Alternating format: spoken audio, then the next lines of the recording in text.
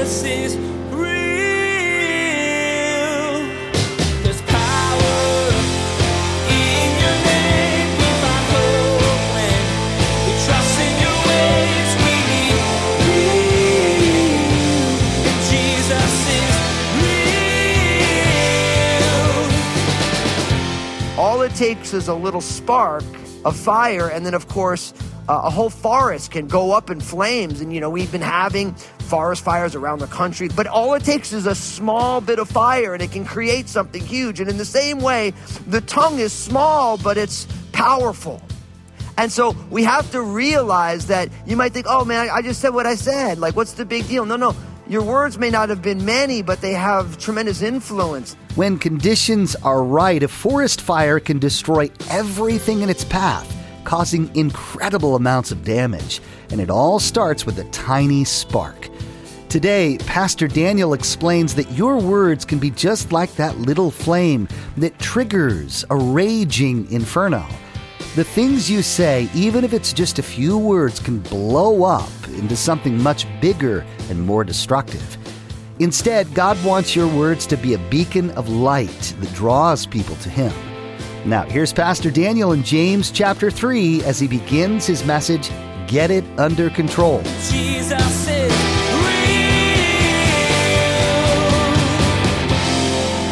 So we've all experienced when someone has been out of control, right? Like where there's things that are going on, and the only person who doesn't realize that they're out of control is the person who's out of control, right? I've thought about this with my kids because, especially when the kids are little, before they can really explain all that's going on, all of my kids at different times where they would just be kind of undone. They're crying, they're upset, and I remember in almost every situation, a dirty diaper was involved in that. And so, you'd be trying to calm them down. You're like, hey, listen, we're going to change that dirty diaper. No big deal. But they're freaking out. And you're like, hey, listen, once this diaper, and you're like, no, dad's here, mom's here. It's all good. We're going to be fine. Right. But sure enough, in the midst of all that's going on, they're just losing their minds. And then finally they realize that their diaper's changed and everything's good. But in the midst of the journey, sometimes we're the only one who doesn't realize that we're out of control. This reminds me, of course, of my failed career at basketball. I know everyone's like, of course it was failed because you're short. I just had someone recently, met him for the first time. They're like, Daniel, I didn't realize you were that short. And I'm like, well, thanks very much. But I am a little guy. Big things come in small packages. But I really wanted to be a football player, but my mom was not going to let me play football, so I ended up getting to play basketball. My mom was really worried that I'd get hurt. She watched her brother, my uncle, break his ankle playing football and all this stuff, and so I got to play basketball. But the thing is basketball isn't really a contact sport. You're supposed to stay away from people, and I remember when they first signed me up for basketball, they put me in to a practice. I just tackled everybody. Whoever had the ball, I tackled them. And I remember the coach being like, hey, that's not how this game is played. I'm like, what are you talking about? It's like, well, you got to get control of yourself because you're not allowed to touch the guy with the ball. I'm like, well, why would you not want to touch him? I mean, he's got the ball. You tackle him. Like, no, that's football. In basketball, you're supposed to guard them. They were trying to show me how. And I remember when they put me in the very first game,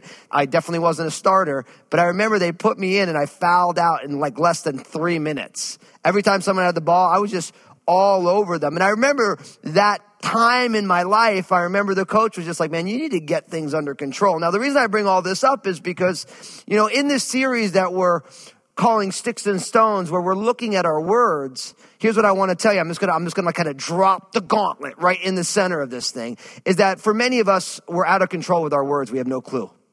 Other people realize that we have a problem with our words, whether it's the tone of those words, how aggressive they are, the things that we're talking about. We don't realize it, but it's really out of control.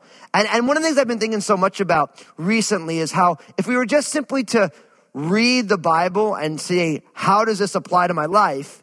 Then all of the things that we really need for our culture to heal, for people to be able to communicate with one another, even when they disagree. All of this stuff has been in the Bible for thousands of years, but by and large, people don't actually go and look at what it says. And the Bible speaks a lot about our words. And so today I want to bring you to a passage that is It's kind of a nasty one, to be honest with you. And I mean that in like the most beautiful way possible because it's the word of God. But it's one of those passages that it's been in there the whole time. But when we come to it, we're always like, ooh.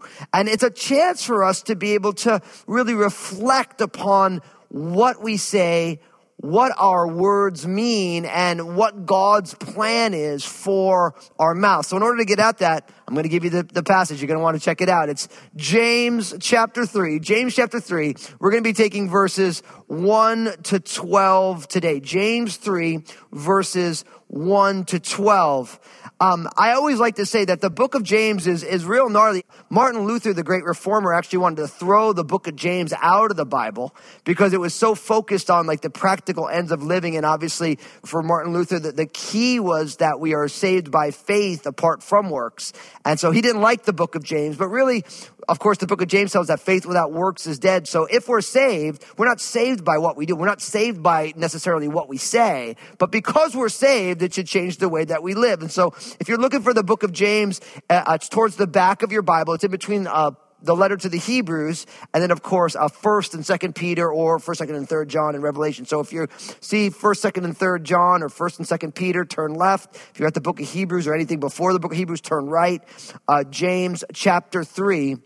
And we'll just dive right on in. But I do hope that you're ready to be challenged today. I know I've been super convicted, not only studying this passage and preparing it to share it with you today, but just in my own life. So it says this, verse 1, it says, "My brethren, let not many of you become teachers, knowing that we shall receive a stricter judgment. For we all stumble in many things. If anyone does not stumble in word, he is a perfect man, able also to bridle the whole body. Indeed, we put bits in horses' mouths that they may obey us, and we turn their whole body. Look also at ships, though they are so large and are driven by fierce winds, they are turned by a very small rudder wherever the pilot desires. Even so, the tongue is a little member, and it boasts great things. See how great a forest a little fire kindles."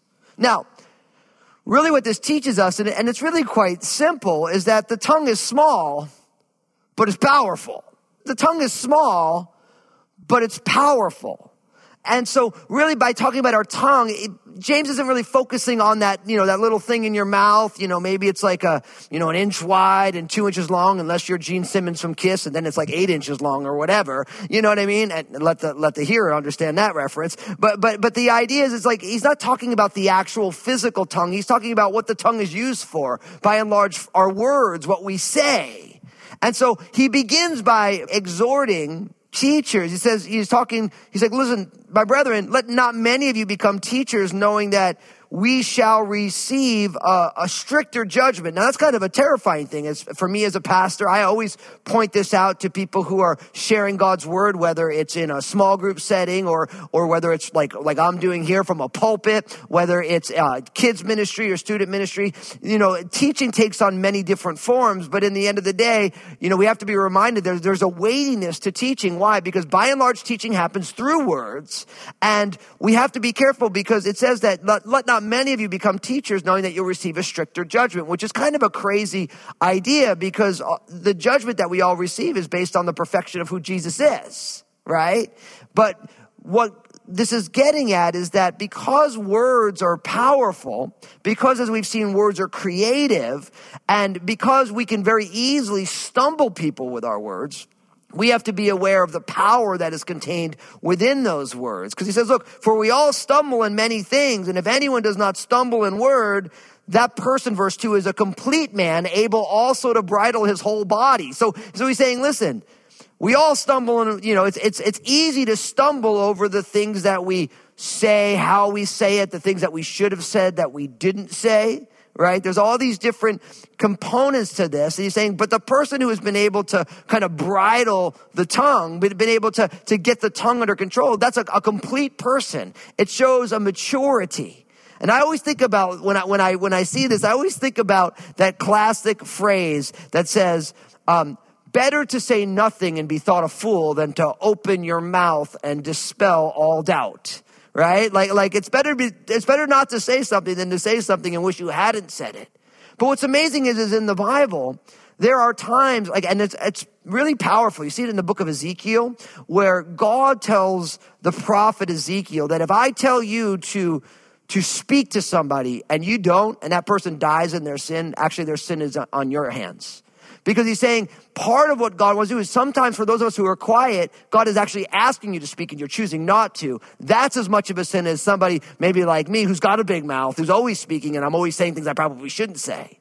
So no matter if you're a talker or you're quiet, or either way, God wants our mouths, our words to be a part of what he's doing. He's got plans for it. But really in this first section here, what we learn is that the tongue is small, but it's powerful. And we know that because we get these 3 illustrations. We show how influential something that is small can be. Because sometimes we have a tendency to think bigger is always better.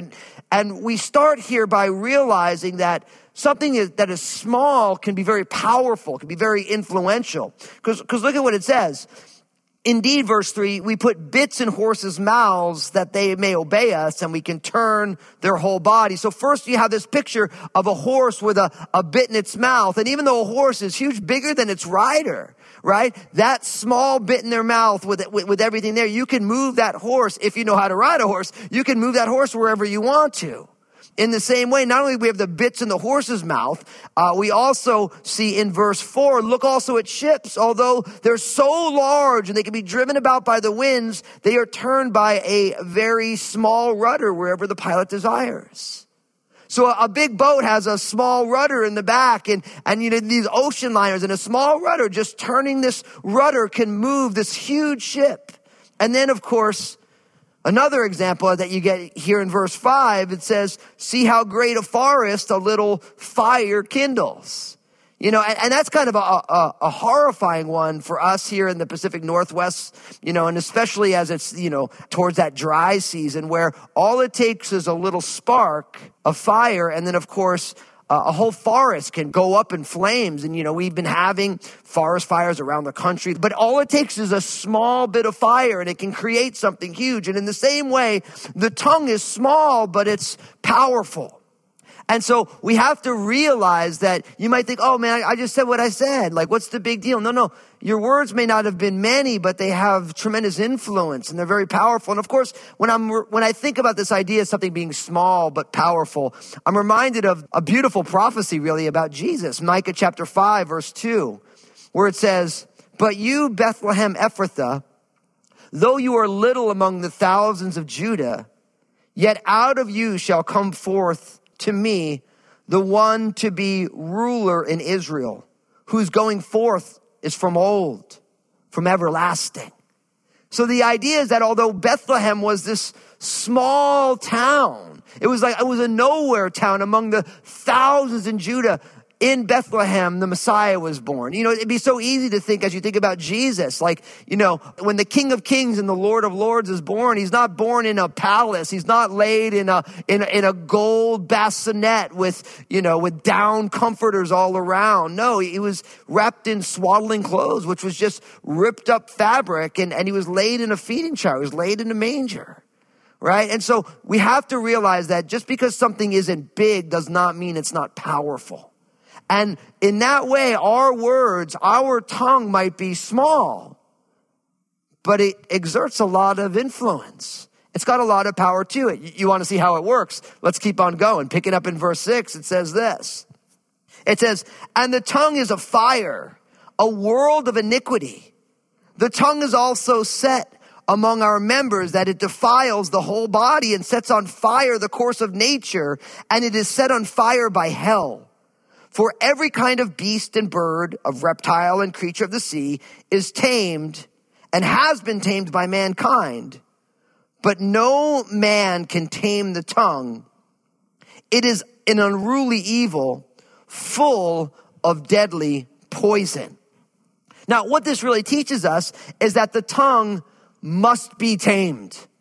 The tongue must be tamed. What that means is that God, by his Holy Spirit, wants all of us to have our words under control. When you think about an animal, I mean, earlier we talked about a horse with a bridle. Now, I'm not a cowboy at all, but when you see these amazing stallions, at some point those stallions are wild, and then they break the horse, where now all of a sudden the horse can be ridden. You can put the bit and bridle in his mouth and all these different things. And in a lot of ways, that's the exact picture that God has for us with our words, that left us to our own devices, our words have all sorts of evil that they can do, but by the power of the Holy Spirit, because of the finished work of Jesus, God wants to do a transformational work in our lives in the area of our words. Right? And so what I just read ends with this fact that verse 8, but no man can tame the tongue. That's true. You and I, left up to our own devices, cannot tame the tongue, but it doesn't say that God can't tame the tongue. It doesn't mean that God and his power expressed through the Holy Spirit can't do a work in the words that we say. But I think it's important for us to see really how James unpacks this, because I think we don't take our words seriously enough. Now, I'm going to talk about this, but let's just not miss the cultural moment that we're in right now. We're in the midst still of COVID-19 and some of these different things that are going on. There's unrest in the streets of cities. The news is salacious all the time. And what I'm finding is that for many people, because everything is so crazy, people are out of control with their words, right? People are in this way of living that because they see what's going on and because they have feelings about it, now their words are out of control. But if we were just read the book of James, what you really realize is you might have all those feelings, but maybe we shouldn't express those feelings, because if God's will is that our words become tamed, really what that means is that we let the Holy Spirit govern our words, govern what we express, why we express it. And for all of us, we have to realize what it says right here, that the tongue is a fire. So we can, with our words, put a little bit of a spark that could create a whole world of iniquity. Listen, the tongue is so set among our members that it defiles the whole body. I mean, that's crazy what he's saying. He's saying, listen, that the words that you use can bring defilement all over you. Maybe you have no issues in any other place, but your words and the hurtfulness of those words and the aggression in those words, right? It defiles the whole body, it says. It sets on fire the course of nature. Now, I think that's really interesting, because he's saying that our words can set on fire the course of nature. So really what it means is that our words have the ability to begin a brush fire that ends up burning everything down. And if we really think about this, we take a second to step back. We've all had those experiences. Maybe it was us who was speaking or somebody else who was, when something is expressed and it takes on a whole other life of its own, right? Where it's like someone says something and maybe you're like, I can't believe they said that. Or, ooh, like I remember growing up where I grew up in New Jersey, people had no problems really expressing themselves. They just told you whatever they thought. And I remember there'd be times in class where someone would say something and I'd be like, oh, this is like a slow train wreck. I can see where this is going to go. Because once something is expressed, it starts the fire. It starts rolling. And because we live in a fallen world, and because, Jesus, although he is King of Kings and Lord of Lords, the kingdom of God has not covered the earth as the waters has covered the sea, where he is reigning sovereignly in every single situation. All it takes is one word and then things start to blow up. And we're seeing this going on all over the place. And then it reminds us, and it is set on fire, it says, by hell. Wow. So you realize that right now our words can be enlivened either by the Spirit of God or by hell, depending on the topics that we're choosing to discuss, depending on the tone that we have, right? And then it says that humanity has tamed every kind of beast and bird and reptile and creature of the sea, but not the tongue yet. So what it's saying is that in humanity's God-given dominion over creation, we can get control over all sorts of things, but humanity's still struggling to get control over their tongue. And if you don't believe me about this, just go on social media, right? Or just look at the comment section on any news article, right? And you realize that we're living in a moment where people, because they're not being governed by the Holy Spirit, because people are not walking in the Spirit, because people are choosing to walk in the flesh, because people are not taming their words, that all we're doing is creating destruction everywhere. And here's the deal. If you're a born-again follower of Jesus, I realize not everybody is. If you're not, I want you to put your faith and trust in Jesus, because that's where you'll find who you really are. You'll get to know God and yourself, and you'll get to move through the world in the way God intended you to, created you to. It only comes through Jesus. But listen, if you're a follower of Jesus, we need to stop talking. We need to tame our tongues. We need to ask ourselves, am I actually helping or hurting this situation? Because Jesus said it this way, speaking about our words. This is Matthew chapter 15, verse 18. But those things which proceed out of the mouth, they come from the heart, and they defile a person. Wow. So whatever comes out of your mouth, it begins in your heart. And what's in your heart is what really defiles a person. So the problem isn't necessarily our words. The problem is our heart. But when our hearts are wrong, it's better to not say something than it is to say something and wish we hadn't. So we all need to say, even right now, because I realize even in sharing this, the amount of times my words get me in trouble it's innumerable. You know, I always like to say that I've always had a big mouth, and when God called me to be a pastor, I used to get to talk about his word, but I still say all sorts of things. I'm like, I shouldn't have said that. Oh, why did I open my mouth about that? I walk away. I probably repent every day 100 times over something that's fallen out of my mouth, right? But here's the deal. The key for each one of us is that we are fighting that battle, because God's kids should be fighting that battle, right? If you're God's child, you should be hearing this and saying, okay, Lord, where do you want to tame my tongue? Maybe it's with your spouse. Maybe it's with your kids. Maybe it's with that neighbor you don't like very much. I'm here to tell you, nobody comes to know Jesus by people putting people on blast on social media. It's one of the things that is breaking my heart the most right now, as I watch all the ways our culture is polarized, all the way people are polarized, and I'm watching people attack people, and you watch Christians attack Christians. And you're just like, hello? Like, Jesus prayed for the unity among the brethren. God hates someone who's divisive. The book of Titus chapter 3 talks about that. You should literally reject a divisive person. And we're watching the church be completely divided up over all these things. And then you just come to the book of James and you're like, actually, I should be trying to tame my tongue. Just because I feel it doesn't mean I should say it. Just because you're hot under the collar over insert whatever your personal passionate thing is, does not mean we're supposed to walk in it. It actually shows a lack of self-control, which shows us walking in the flesh, which shows us living contrary to the very purposes and plans of Jesus. And what's amazing is for me, as I watch my own life, I watch what's going on in our culture, I watch what's going on in the people of God, as I see all this, I say to myself, oh, Jesus, will you do a work of renewal in us? Do a work of revival in us. Jesus is real. Anyone who has trained an animal knows that it takes a lot of work and tons of time. And as hard as it is to work with animals, it's even harder to control the things that you say, to tame your tongue. But that is exactly what the Lord wants you to do. Today, Pastor Daniel shared that God wants you to use your words to usher in His peace and healing in the lives of the people around you. And you need His help to do this. You were encouraged to ask God to show you where your words are out of control and let Him help you change.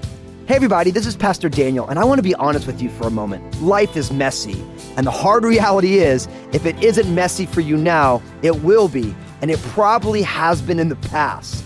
Did you know that you can still thrive in tough times? It's true, but only through the power of Jesus. That's the purpose behind my book, Honestly. I want you to know how to keep living your best life in Jesus, no matter the circumstance. You can find out more about it and get your own copy at JesusIsRealRadio.com. Hey, I wanted to remind you that each day on Facebook, Pastor Daniel shares a simple 2-minute message.